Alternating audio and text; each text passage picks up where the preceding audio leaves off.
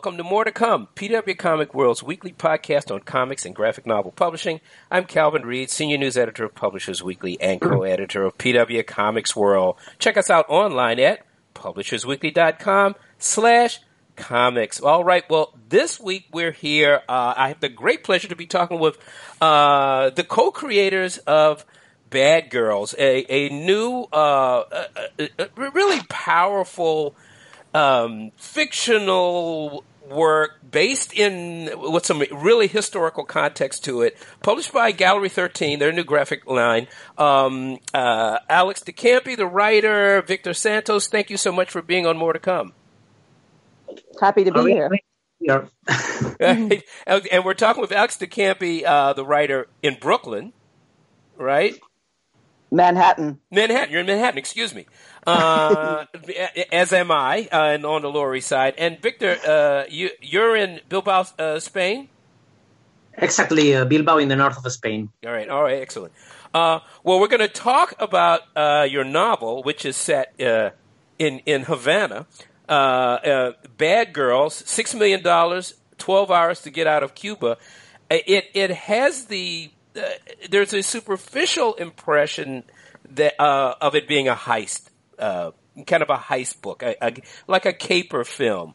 But really, what you both have done is really created a set of characters, women characters, that for me show their sense of being survivors, their determination. And their characters come out under pressure. And that's my impression of it. But it's also got an incredibly glamorous, setting. So my first question is to you, Alex. Can you tell us a little bit about the background of you putting together this novel? The book all started with a piece of art from Tim Sale, of all people. He did a sketch of and Tim Sale's a well-known comics artist. Mm-hmm. Draws beautiful women in beautiful dresses, and he'd done some commission of Nick Fury, and behind Nick Fury is standing like one or two women in these just amazing dresses. And I was looking at this piece of art on Twitter like 3 or 4 years ago going, can we just like move Nick Fury out of the picture and talk more about that dress? Like, we don't need this guy. Like, he's the least interesting thing about this. And so I got to thinking, I'd love to draw a book I'd love to write a book a thriller that literally just moves the men out of the picture. And so I thought about when I could place the book in history where the women could wear great dresses, and it could be, some sort of heist or caper or crime book, definitely a noir. Yes. And I did some historic research. I was thinking about, the Indian partition, interesting things that happened. And I started reading about Cuba and the end of Batista's regime and the beginning of Castro's. And when I found out that Batista fled Cuba on New Year's Eve, 1958-59, I'm like, this is it. And I put these women together. I mean, the main characters are Taffy, who's a Black American nightclub MC singer, in this fabulous Havana nightclub run by the mob, El Eden. It's fictional. There was no El Eden. I want to ask you more about that, but go on, about these casinos, but go on. Yes. There's Carol, who's white American, and she's the mob casino boss's girlfriend. Very fragile white woman.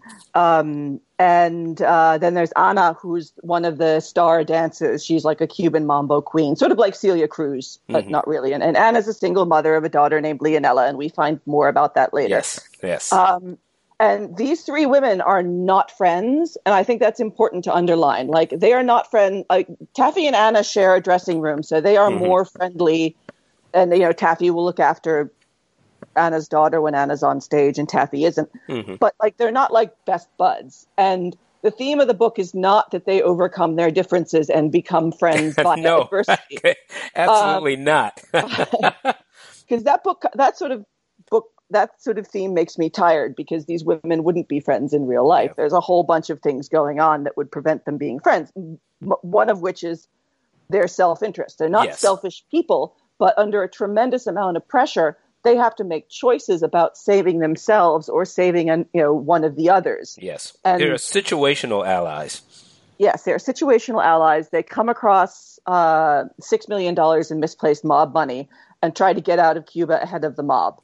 And this is not, I want to emphasize, though, that this is not the story of the Cuban Revolution. I am not Cuban. It is not my story to tell. Mm-hmm. It's the story of a bunch of predominantly expats floating on the surface of this community, of this culture that they have very little emotional or physical investment in, other than running this casino where rich Americans fly in and gamble and then leave, and rich Cubans also participate. And as a person who is an expat for many, many years in various cultures around the world myself, like I find it fascinating, this like thin veneer of expat culture that I was an expat in Hong Kong, where it's a very, very different culture between the white British culture and the Cantonese culture there. The relationship between the expat and the community, which they are essentially exploiting, is really fascinating to me, and that's hopefully what I brought out a lot in this book. And there's another female character that sort of embodies the sort of the cultural cluelessness that you're talking about with this expatriate community. Yes, that's Kitty. She's an 18-year-old wannabe actress who's like. There are three women who like seriously face death and are trying to escape with mob money. All Kitty wants to do is find the New Year's Eve party where Marlon Brando is, so she can hook up with him. This is her goal. She has the pettiest goal imaginable in the book, and she's that girl that when you go into a party and she says hi to you and she gives you a hug, hello, you know she's already looking over your shoulder for who else is more important to go talk to, and that is Kitty. And so Kitty has this kind of like privileged white American girl view. Kitty's never paid for anything in her life. You'll notice that throughout the book. Yes. And she just like things people give her, she just discards because she like a drink or a cigarette. She knows she can just get another one. And I know, I and know men that do give her girl. things. Yes. And she just charges through with this like incredible like ignorance, incredible but utterly believable ignorance about what's going on around her. Just asking favors of people in the most inappropriate situations. And I kind of love her because it allows me to talk a little bit about the impact of the Cuban Revolution around her, but she has no interest. She doesn't care. So it's this very kind of dispassionate, clueless look at real history that's happening. But she's an excellent device because her character certainly represents a certain kind of a person, but you use her to great effect to tie together these kind of disparate elements that are all moving in relationship to one another in the book, but are completely unaware of what's going on. Yes. It's really great. Let me jump quickly to Victor because one of the things I'm interested in too, and I'm glad that you brought up the dresses, the fabulous dresses, the fabulous character designs. And Victor, I'd love to hear more about how you designed your characters, and of course your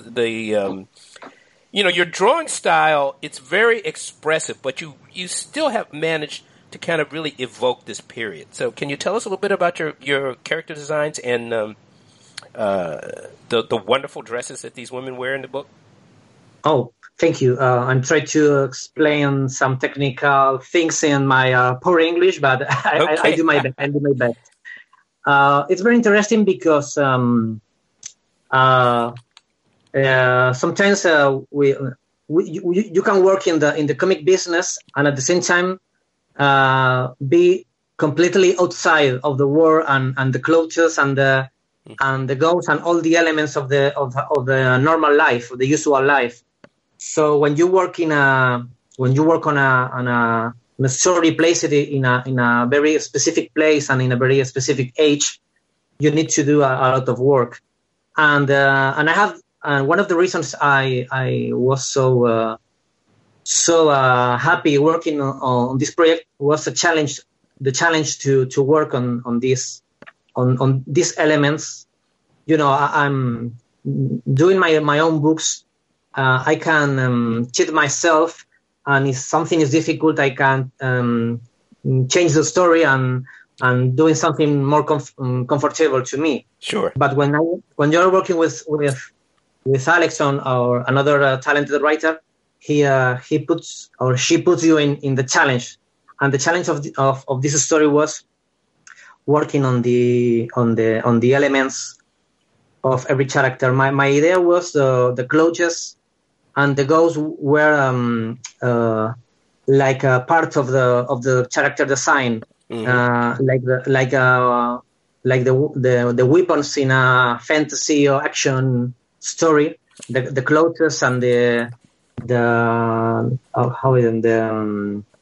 hair, how the character acts, all these visual elements are telling the story, and at the same time the dialogues are telling the same story. So I tried to make every character different, and every character you feel real. So a good way to make the reader involved in the story is make these characters real. So clothes and all these elements, you can maybe you can think there are accessories in the world, or maybe it's superfluous. Sorry. No. Let me ask you: Did you have do specific research into that time, into women's fashions? Did you use photographs or magazine pictures? Yeah. I had a lot of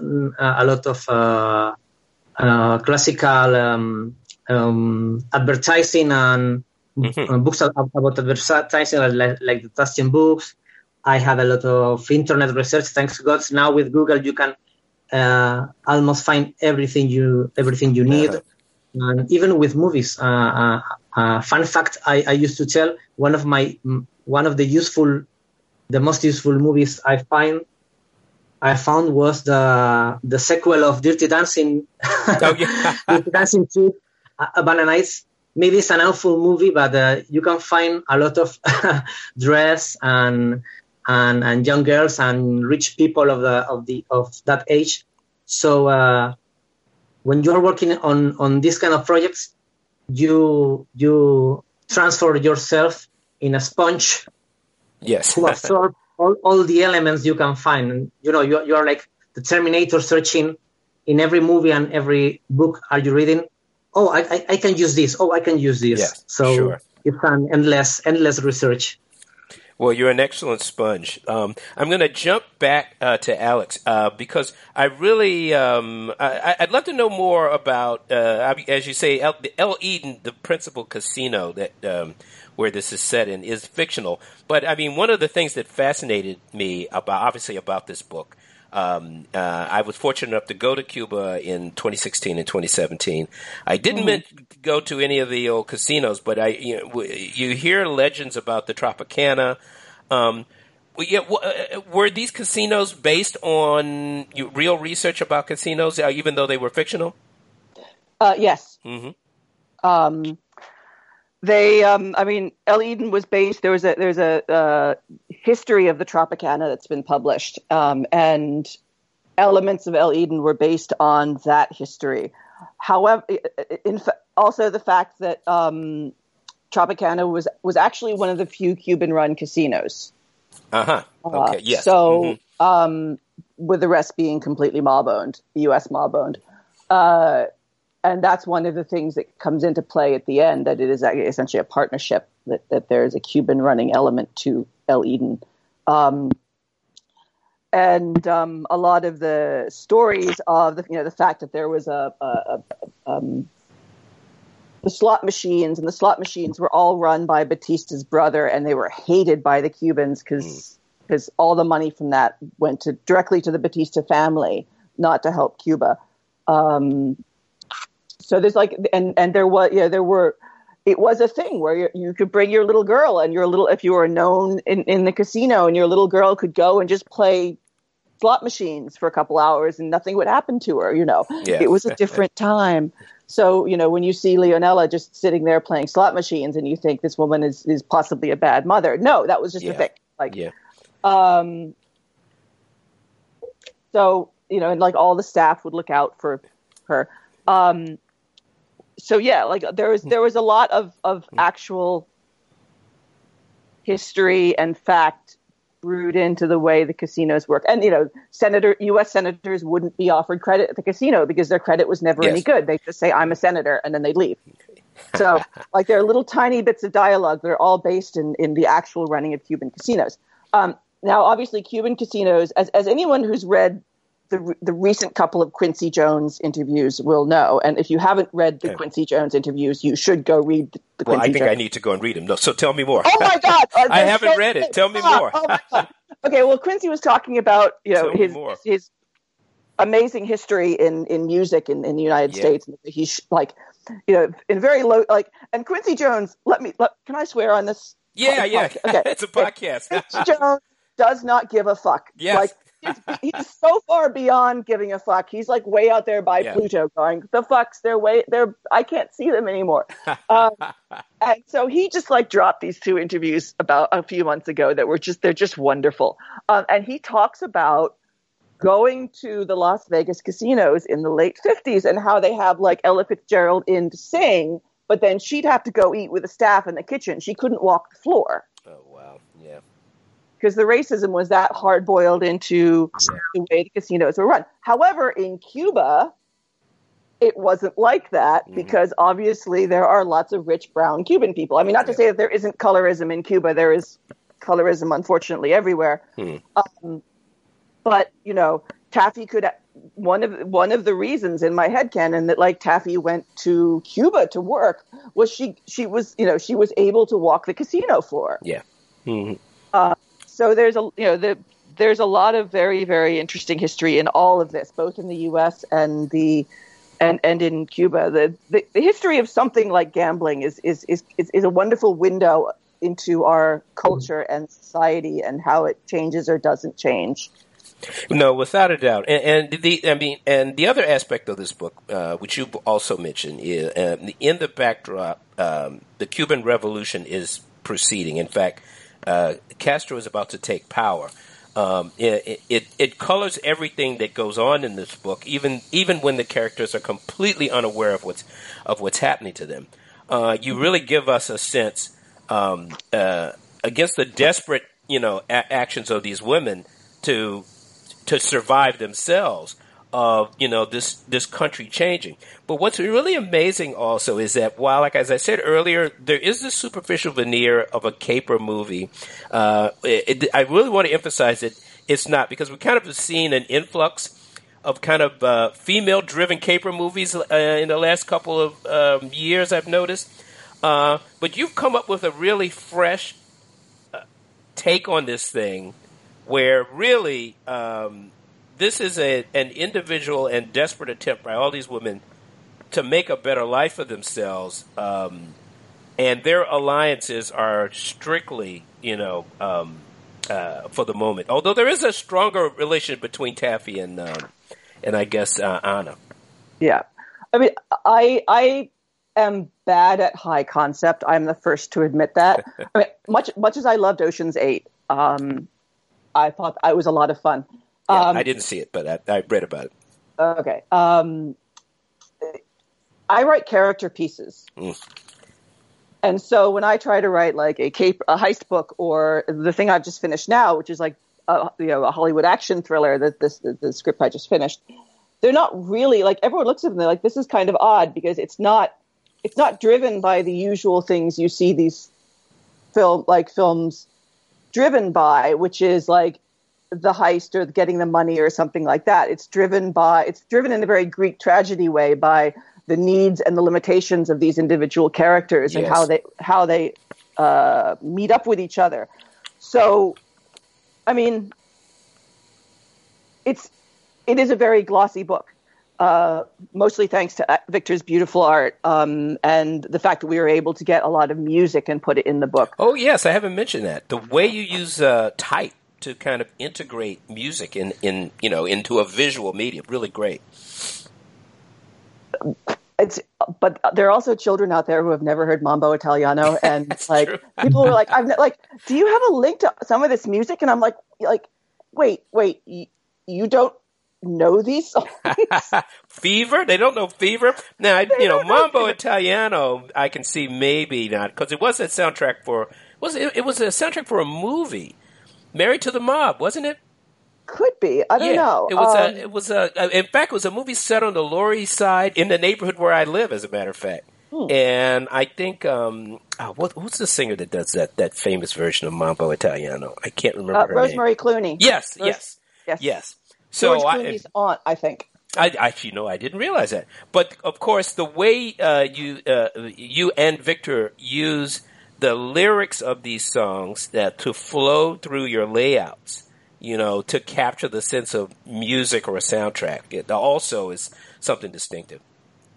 Yeah, we wanted the this is set in a casino in a nightclub, so we wanted it to feel like there was music and a rhythm and a show. You have to give them the show. So, Victor, I want to jump back to Victor. One of the other things about this book I think is really terrific is the color. Can you talk any about that? I mean, how it adds to mood, how it kind of defines the characters in some cases?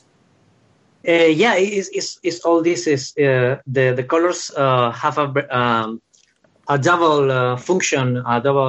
It's a very useful tool because first you can use it like a emotional emotional tool to transmit the feeling and the mood of every moment. And comic books and graphic novels are great to this because you can use literally the color. You can color a girl in red because she's angry. You can use a expressionistic lighting in a movie, but you cannot color the girl red in a movie. So you can be really, really expressionist when you use the color. And I tried to use the colors to make stronger the emotion and the mood in every moment. And at the same time, it's a super useful tool for place every character in the and the reader can understand where is every girl and every character in the story, because almost all the story is placed inside the casino, and maybe the reader can get lost in some moment, but using a color for every place, I created a pattern in every place of my imaginary map of the casino. So you have pinks in the office. You have greens in the story. So the reader can only with the change of color, the reader can see where the character is. Yes, and you noticed that. Because many of the confrontations in the office, as you said, they were colored sort of pink, magenta. Yeah, and it works in a very symbolic way because when Carol is outside the office and she's not sure if he wants to help, it's Taffy.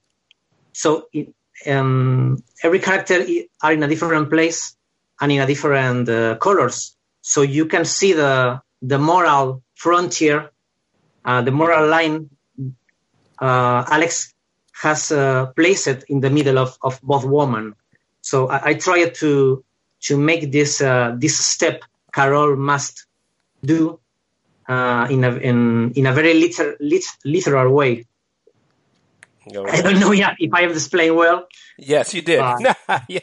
Well, one of the things talking about this book, I actually don't want to give away too much of its powerful, signature points in the book, but I still want to talk about it. One of the things and I'll bring Victor in on this in a minute, but Alex, I mean, look, you're a prolific writer, and I'm also, what you have out now, Twisted Romance.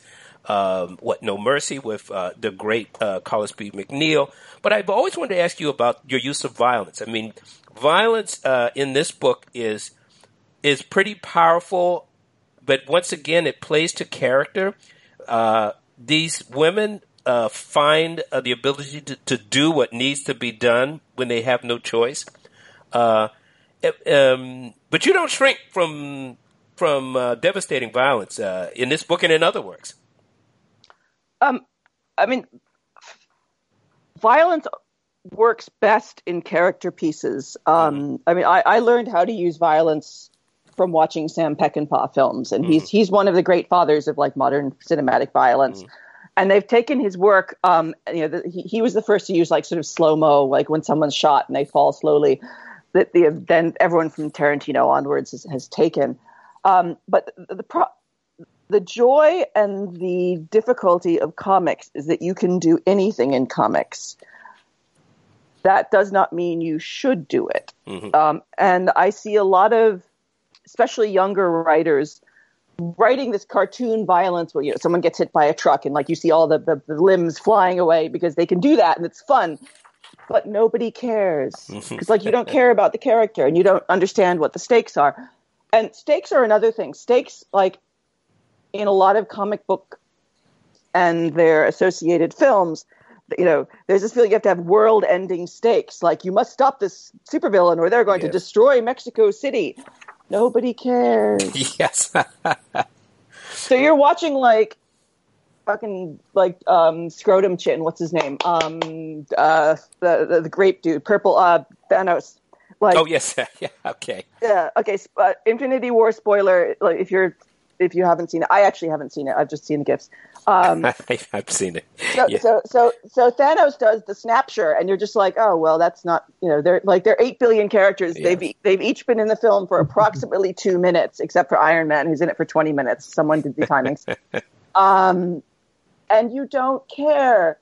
So, like, if you use violence, it doesn't have to be physical. Emotional violence is real. Some of the most violent scenes I've ever written have been just two people quietly talking to each other without blood being spilled.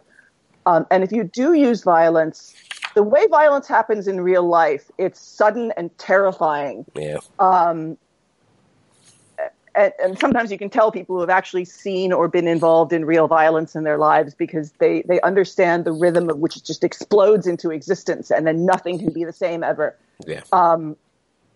And so you have to really care about the characters and what they're going through, and the violence has to be unexpected and real, but for a reason. Yeah.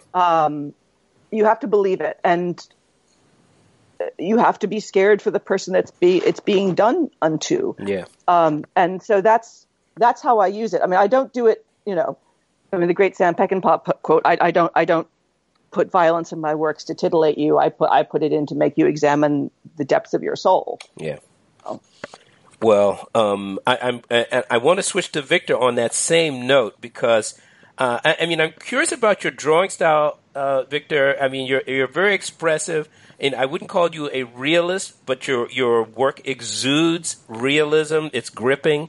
What about you on illustrating violence? Because, obviously one of the things in this book, as Alex described it, is sudden and dramatic violence that makes you focus on the narrative. Yeah, it's difficult because I came from another books, like my polar noir books. And in this stuff, the violence is a storytelling element, is very visual, and it's very stylized. So I can't approach at the same way a story like Bad Girls, where violence is behind the surface, and violence is something you are feeling all the story in the relationship between Carol and her boyfriend, in the same violence of the country. So when the violence appears, it can in Bad Girls, it cannot be something pretty or like a video clip. It must be cruel and suddenly, and you need feel that it hurts. But at the same time, I use a very stylized style, very cartoony. So I'm always fearing to fall into the caricature, the cartoony. So I approach very carefully in this kind of projects where the violence is something more real. Mm-hmm. So simply I try not to be I don't know, I try to be honest and not be too much gory. It's difficult. It's very difficult to choose a point in the middle about your will to do something beauty and attractive to the reader, and at the same time you need to create a sense of repulsion mm-hmm. and disgusting about violence. So my answer will be carefully. Okay. Well, you certainly achieve it. I mean, you've got incredible character designs, and these characters they go through a process that includes violence and changes them forever. One more question to you, Victor. The rooms, and you mentioned the power of color in the rooms. The way you lay them out also I found very interesting. In some ways, classic noir, using the shadows and lighting to create the mood. Yeah, I think it's my favorite genre in comics, the noir, mm-hmm. because it works like I told you before about the colors. You don't need to be realistic. You can play like in old mute movie, expressionism, German movie, because you can play in. You don't need to keep the same lighting in every panel. You are not working in a set. You are working in with images and in 2D. So maybe the light comes from one place in one panel, but you can change this lighting in the next panel because you need to put the face of the character into the shadows because you want to show the character is suffering.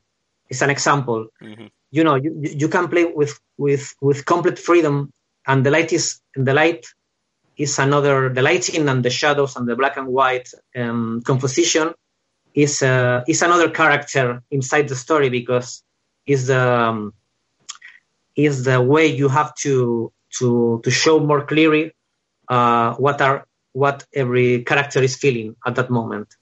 Great. Well, there you go. Okay, another fan.